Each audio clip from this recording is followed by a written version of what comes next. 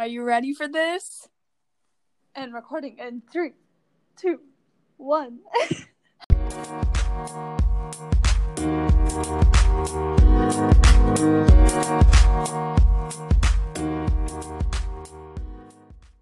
Hello. Hello, and welcome to another episode of Uncovering the Truth in Minnesota. I'm Isabel Johnson. I'm Sarah Neef. And we are your hosts today. So, Isabel, how was your week? Well, first week of our Zoom University. It's great. Yes. Loving it. We're in 2 classes together, so that's always nice. Yeah, that is nice. But yeah, I keep forgetting about the classes. I have 2 classes that don't have Zoom, and then the rest do. And I keep forgetting about the 2 that don't have Zoom, like our community and journalism one. I forget about that all the time.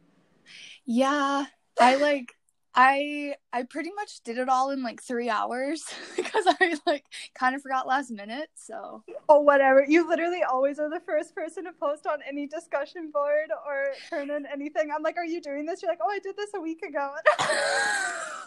I was trying to sound cool and I had a life. That's okay. I spent all weekend on my computer, so it's fine. We're fine. But other than that, we're doing great, Doing great. Yeah. It's been pretty windy up in Duluth, so that's kind of nice because I'm not sweating to death. Yeah, it went from 90 degrees to 60 degrees real quick. I'm not complaining. It's sweater weather, and I can break out my candles and fuzzy blankets, and oof. There's nothing like it. No, but I agree. I have way too many candles, so I can't even say anything. I have nothing to say. I'm just happy I get to wear my hoodies again. Oh, yes. Yes. And a Carhartt hat. Oof. Yeah. Are you tossing the outfit I wore to Zoom University the other day? I am literally picturing that in my head right now. I was going on a hike, I told you. All right, well, should we get started with this? Let's do it. All right, so just a warning, this episode is kind of a heavy hitter. It has some pretty gruesome details about murder, and it involves minors, so if you're sensitive to any of that, just a little bit of a warning for you. Yes. But before we get into that, we wanted to start doing missing person of the week each week, just so that we can bring attention to this person's case and hopefully spread the word and get some help finding them.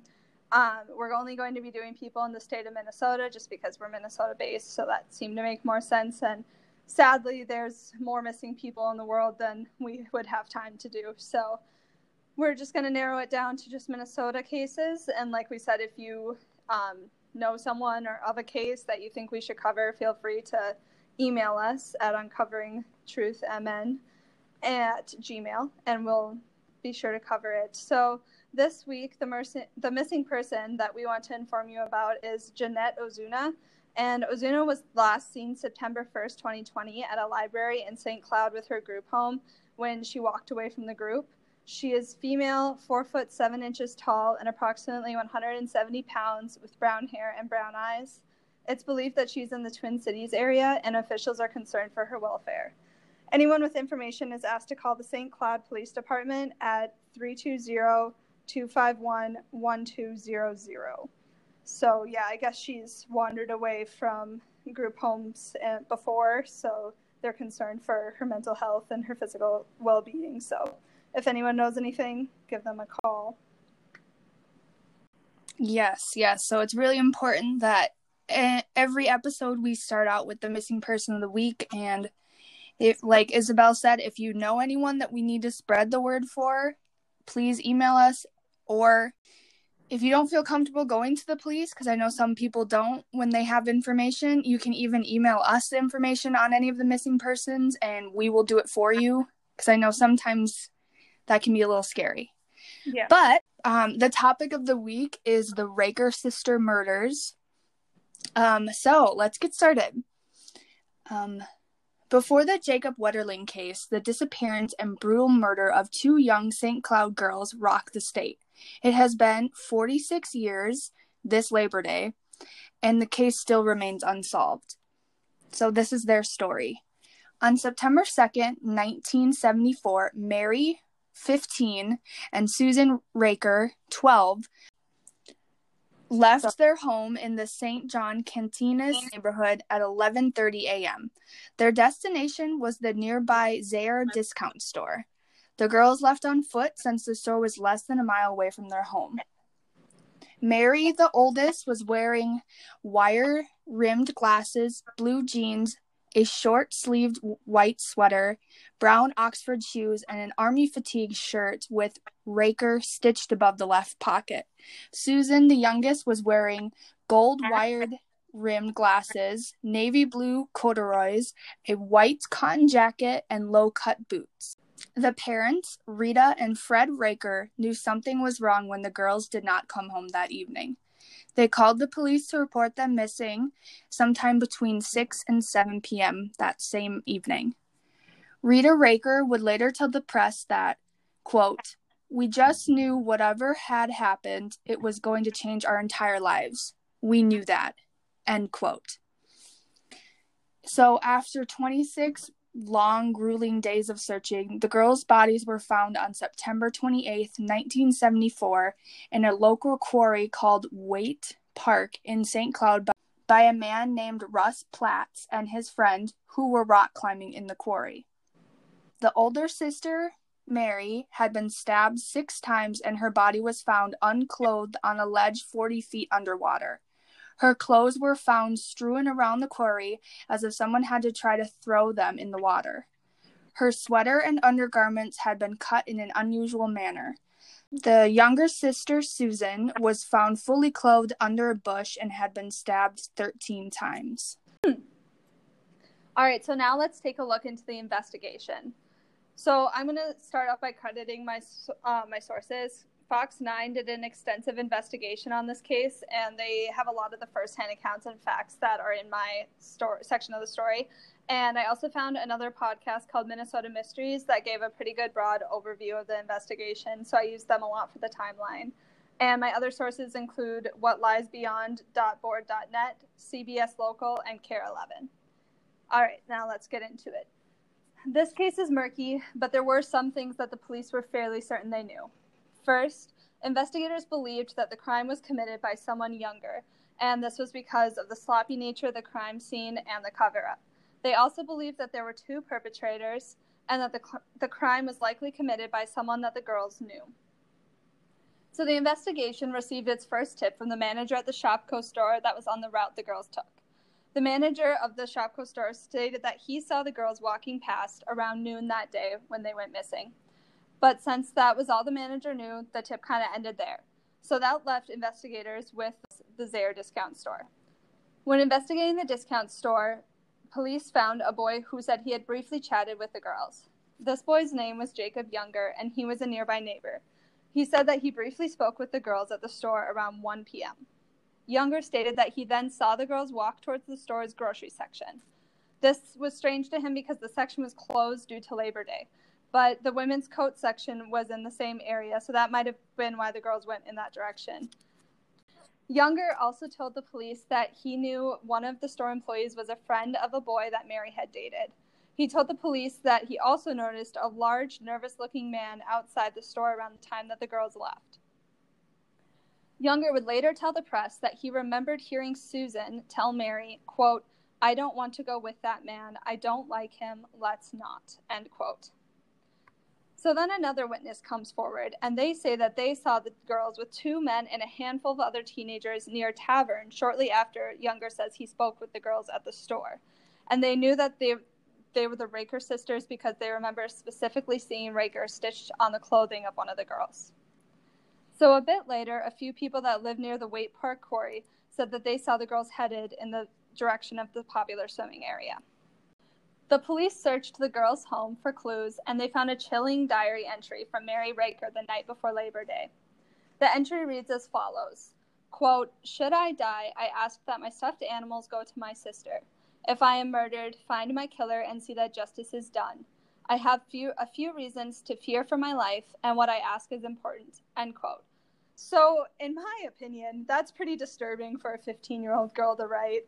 When I was 15, I was not writing things like that in my diary. No, me either.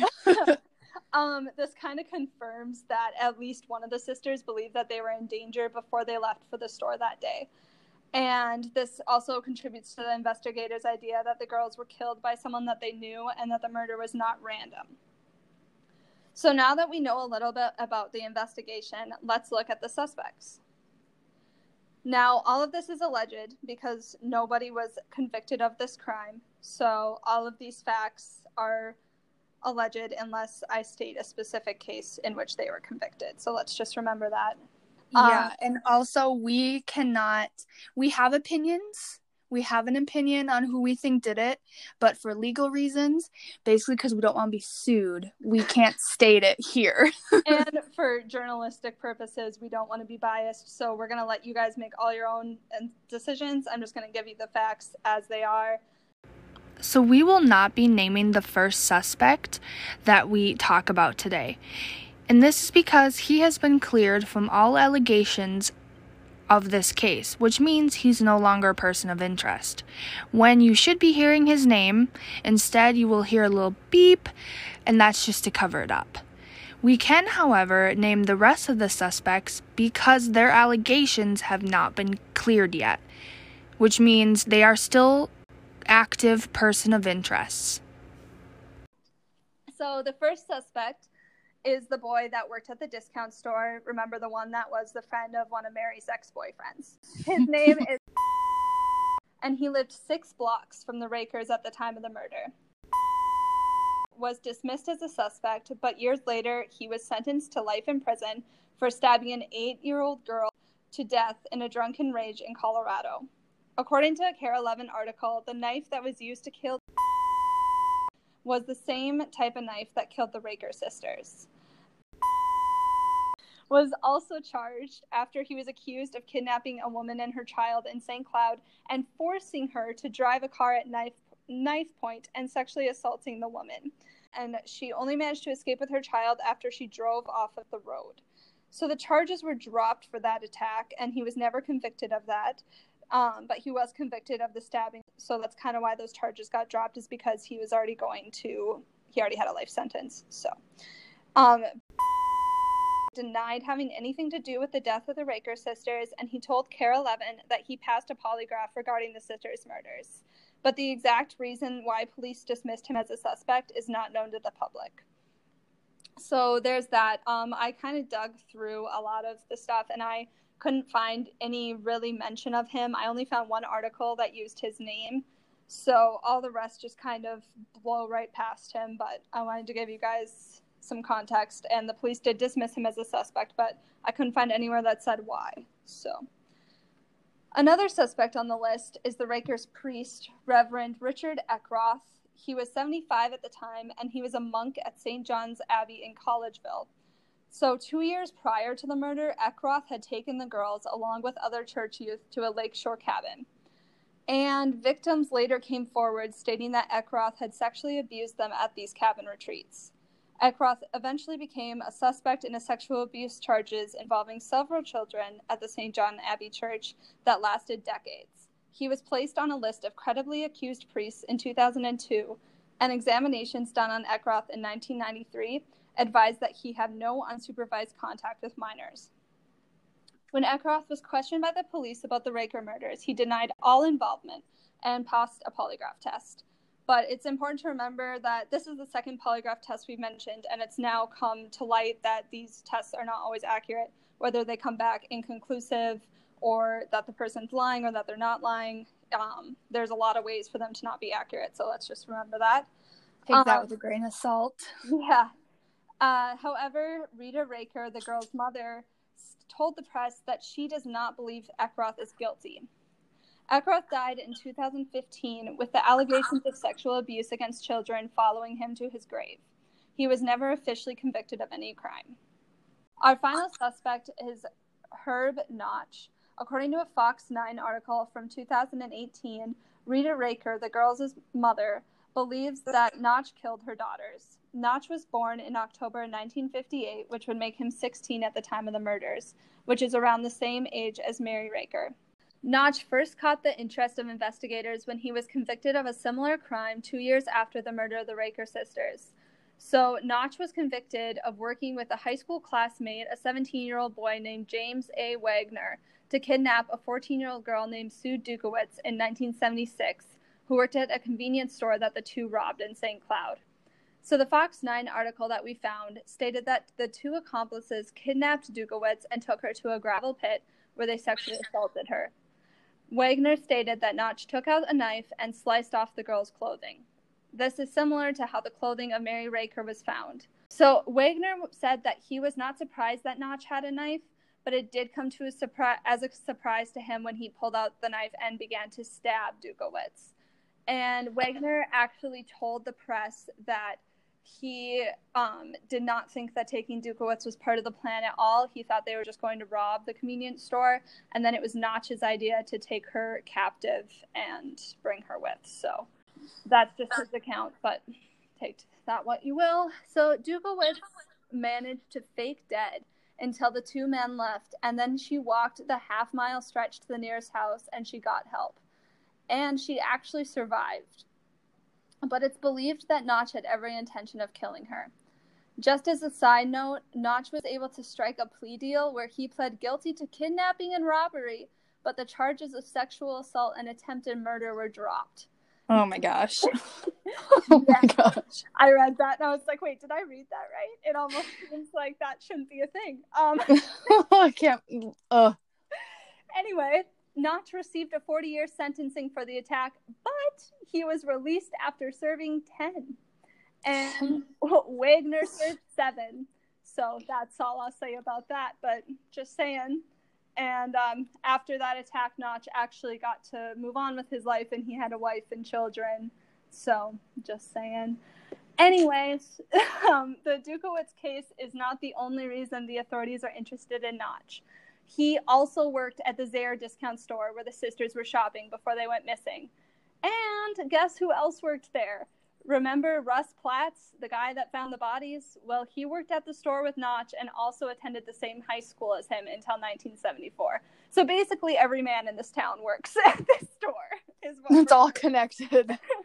So Platts said that he remembered always seeing Notch play with a knife, and that on Notch's days off, he would sit in his car in the parking lot and just watch people leave the discount store. So that's what Platts says. We don't know if that's true, but that's what he told the press. So Notch also lived in a small town called Luxembourg, which is where the girls would go to visit their grandparents.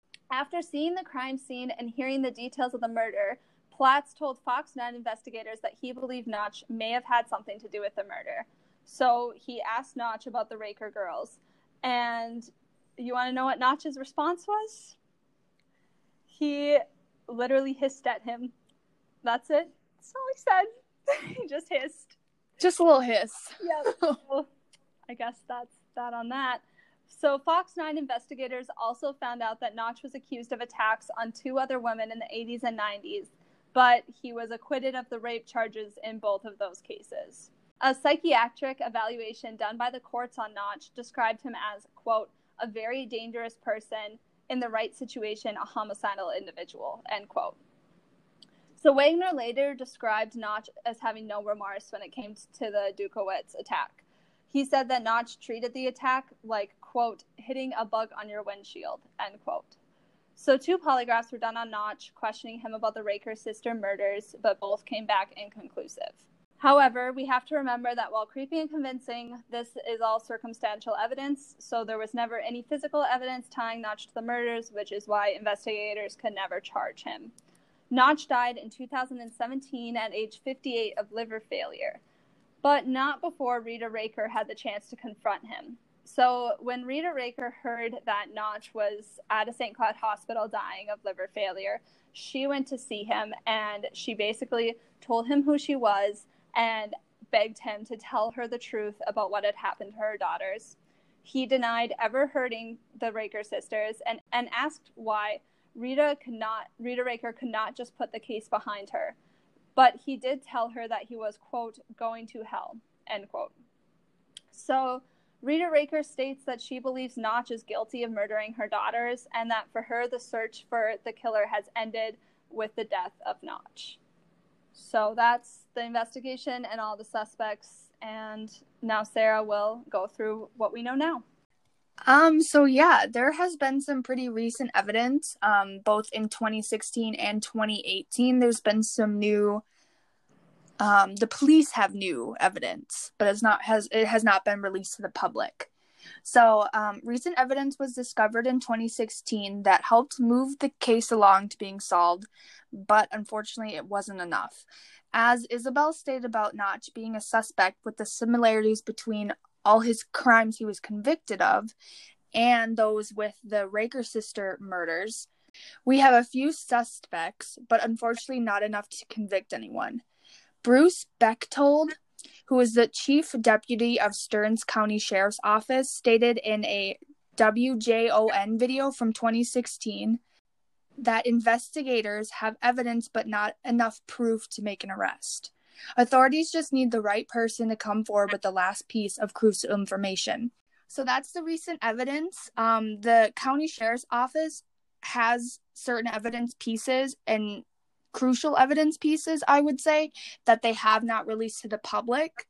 And that is done so if a witness or a suspect even comes forward and either admits to the crime or admits to being involved with the crime, and they have certain details that wasn't released to the public, then that'll help convict them or help make sure the evidence is correct. So yeah, that's the recent evidence. Let's kind of check in with Rita Raker, since she was a huge and crucial part of the entire investigation of her daughter's murder. Rita and Fred Raker never gave up the search for their two daughters and tried to help those in similar situations. A Fox 9 article states that, quote, Rita and her husband Fred, who has passed away, made the most of their lives after the death of Mary and Susan. They raised 4 other children, were active in their church, and founded a support group for parents of murdered children. Rita says a strong faith is the rudder that guided her through a decades-long storm of emotions, end quote. In a March 2020 issue of The Front Row, which is a newsletter put out by Stearns County Sheriff's Office, Rita is shown with Sheriff Sequoia receiving a thank you plaque. And The Front Row article states, quote, on Thursday, March 12th, Rita Raker attended her final meeting as a board member for Tri-County Crime Stoppers, also known as TCCS. Rita has been a member and volunteer for Crime Stoppers for over 39 years. Tri-County Crime Stoppers was founded in 1981. The money utilized to form this group was donated by Fred and Rita, so they really, really tried to help people of similar situation as them. Quote, they used the reward fund that was established during the search for their daughters, Mary and Susan. Rita and Fred were integral members and supporters of the TCCS group and continue to be involved after Fred's passing in 2012. Rita's involvement, support, and work for TCCS is why the group is still here after 39 years. TCC's mission is to promote public participation in the apprehension of criminals and the prevention of criminal activity, end quote. So that's the case. That's the story. That's what is still going on with Rita Raker. And basically, there still is a $50,000 reward being offered for information leading to an arrest. And anyone with information about this case is requested to contact Stearns County Sheriff's Office at 320-251-4240 or the Minnesota Bureau of Criminal Apprehension Cold Case Unit at 651-793-7000 or 1-877-996-6222. Good job. That was a heavy hitter for sure. But yes, I think it's important because A lot, yes, like 2 of the suspects that I mentioned are dead, and 1 is in jail in Minnesota right now, or prison, I should say. But it's still important. I mean, there might be pieces of evidence that they haven't even found yet that the 5 new suspects, you just never know. So exactly. I think it's important that we covered that. So I do too, especially since like in 2016, I mean, that's only 4 years ago, and the sheriff's office is still saying that, like, yeah, we have a lot of information and evidence, but just not enough. So like they still are looking for that last piece, and it could be solved. Yeah. So if anyone knows anything, please, by all means, call that number. Yeah, for sure. And I feel like we should come up with like a fun way to end them, to like transition into plugging socials. Like we should do like a Minnesota joke, or like something making fun of Minnesotans at the end, like a classic. Oh, I like that. Just to like bring it back to lighthearted at the end. Yeah. I have a joke I could ask you. Oh God. Okay. Sounds good. So you do your joke then. Okay.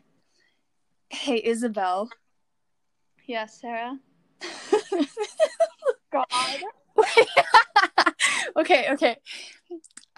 Which U.S. state has the smallest soft drinks? Which U.S. state has the smallest soft drinks? Yes, ma'am. Minnesota? Yeah! Minnesota! I hate you. But I bet you're smiling right now, aren't you? I am, yes. And all our listeners are smiling after that heavy topic. Yeah.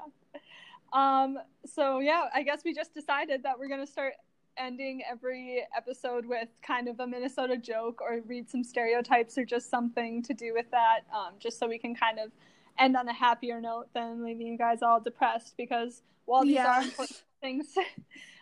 important things to talk about, it's, especially in this time that we're at right now, it's good not to focus on the negative too much, just enough to bring attention to it, but we don't want to stay in that place. I'm looking at Minnesota stereotypes, and I just found one that says, everyone in Minnesota knows that caribou is the only way to start the day. And then it says, Starbucks who? ? Starbucks who? And I'm drinking caribou right now, so I thought that was... Oh, that's classic. That's great. Okay, well, so you guys, Sarah, do you want to plug our social media? Yes, I do. So we have an Instagram and a Twitter, and both are Uncovering the Truth MN. We post some pretty good stuff. We do a lot of missing person like updates and trying to get the word out for stuff. And we also do a lot of teasers and trailers. And especially for this episode, we are posting pictures of the 2 sisters and the suspects. And we kind of will do that with every episode. We'll post some statistics or a picture or something that will help you guys visualize or get into the mood of the episode. So yeah. Because unfortunately we don't have the technology to do visual and podcasts. So we're not a YouTube channel. No, thank God. Yeah, all right. Yeah. Our email once again is uncoveringtruthmn@gmail.com. So you can DM any of our socials, or you can send us an email if you have a tip at all. We'd be happy to hear from you, or anything really. If you want to tell us a funny Minnesota joke to put on the show, we can do that. Send them our way. Anything like that, we'd be happy. We'd like to thank our partner, DailyPlanetDC.com. The Daily Planet, it's a great news platform. Lots of entertainment stuff on there. If you're a fan of comics at all, I would highly recommend going and checking it out. Yes. It's not just writing too. There's a bunch of different multimedia content on there, so it's pretty cool. All right. Well, I think that about wraps it up. I'm sitting on UMD campus right now by myself, so that's fun for me. I'm sitting and staring lovingly into the eyes of my cat, so. Charlie, Princess Charlie. We thought it was a boy for a while, but she is a girl. Sarah got Charlie in March, right when this whole pandemic started, and yes, definitely thought he was a boy or she was a boy. And I called her Prince Charles all the time. It was my loving nickname. And then one day I get a Snapchat from Sarah informing me that we were wrong. She is Princess Charlotte now. So yes, here we are, Charlie. All right. Well, it's been real. It's been fun. It's been a hoot, guys. Thanks for listening. As always, we appreciate every single one of you. Yes. Because we're small. We're starting out, and we love all of you. Yes, for sure. Do not forget to subscribe, comment, like, do all of that stuff. It helps us out a lot. And then hopefully we can get on some more platforms for you guys the more that you do that. That'll help us grow. So, and that's all we really have. So, bye, guys. We out. Thanks for listening. Bye.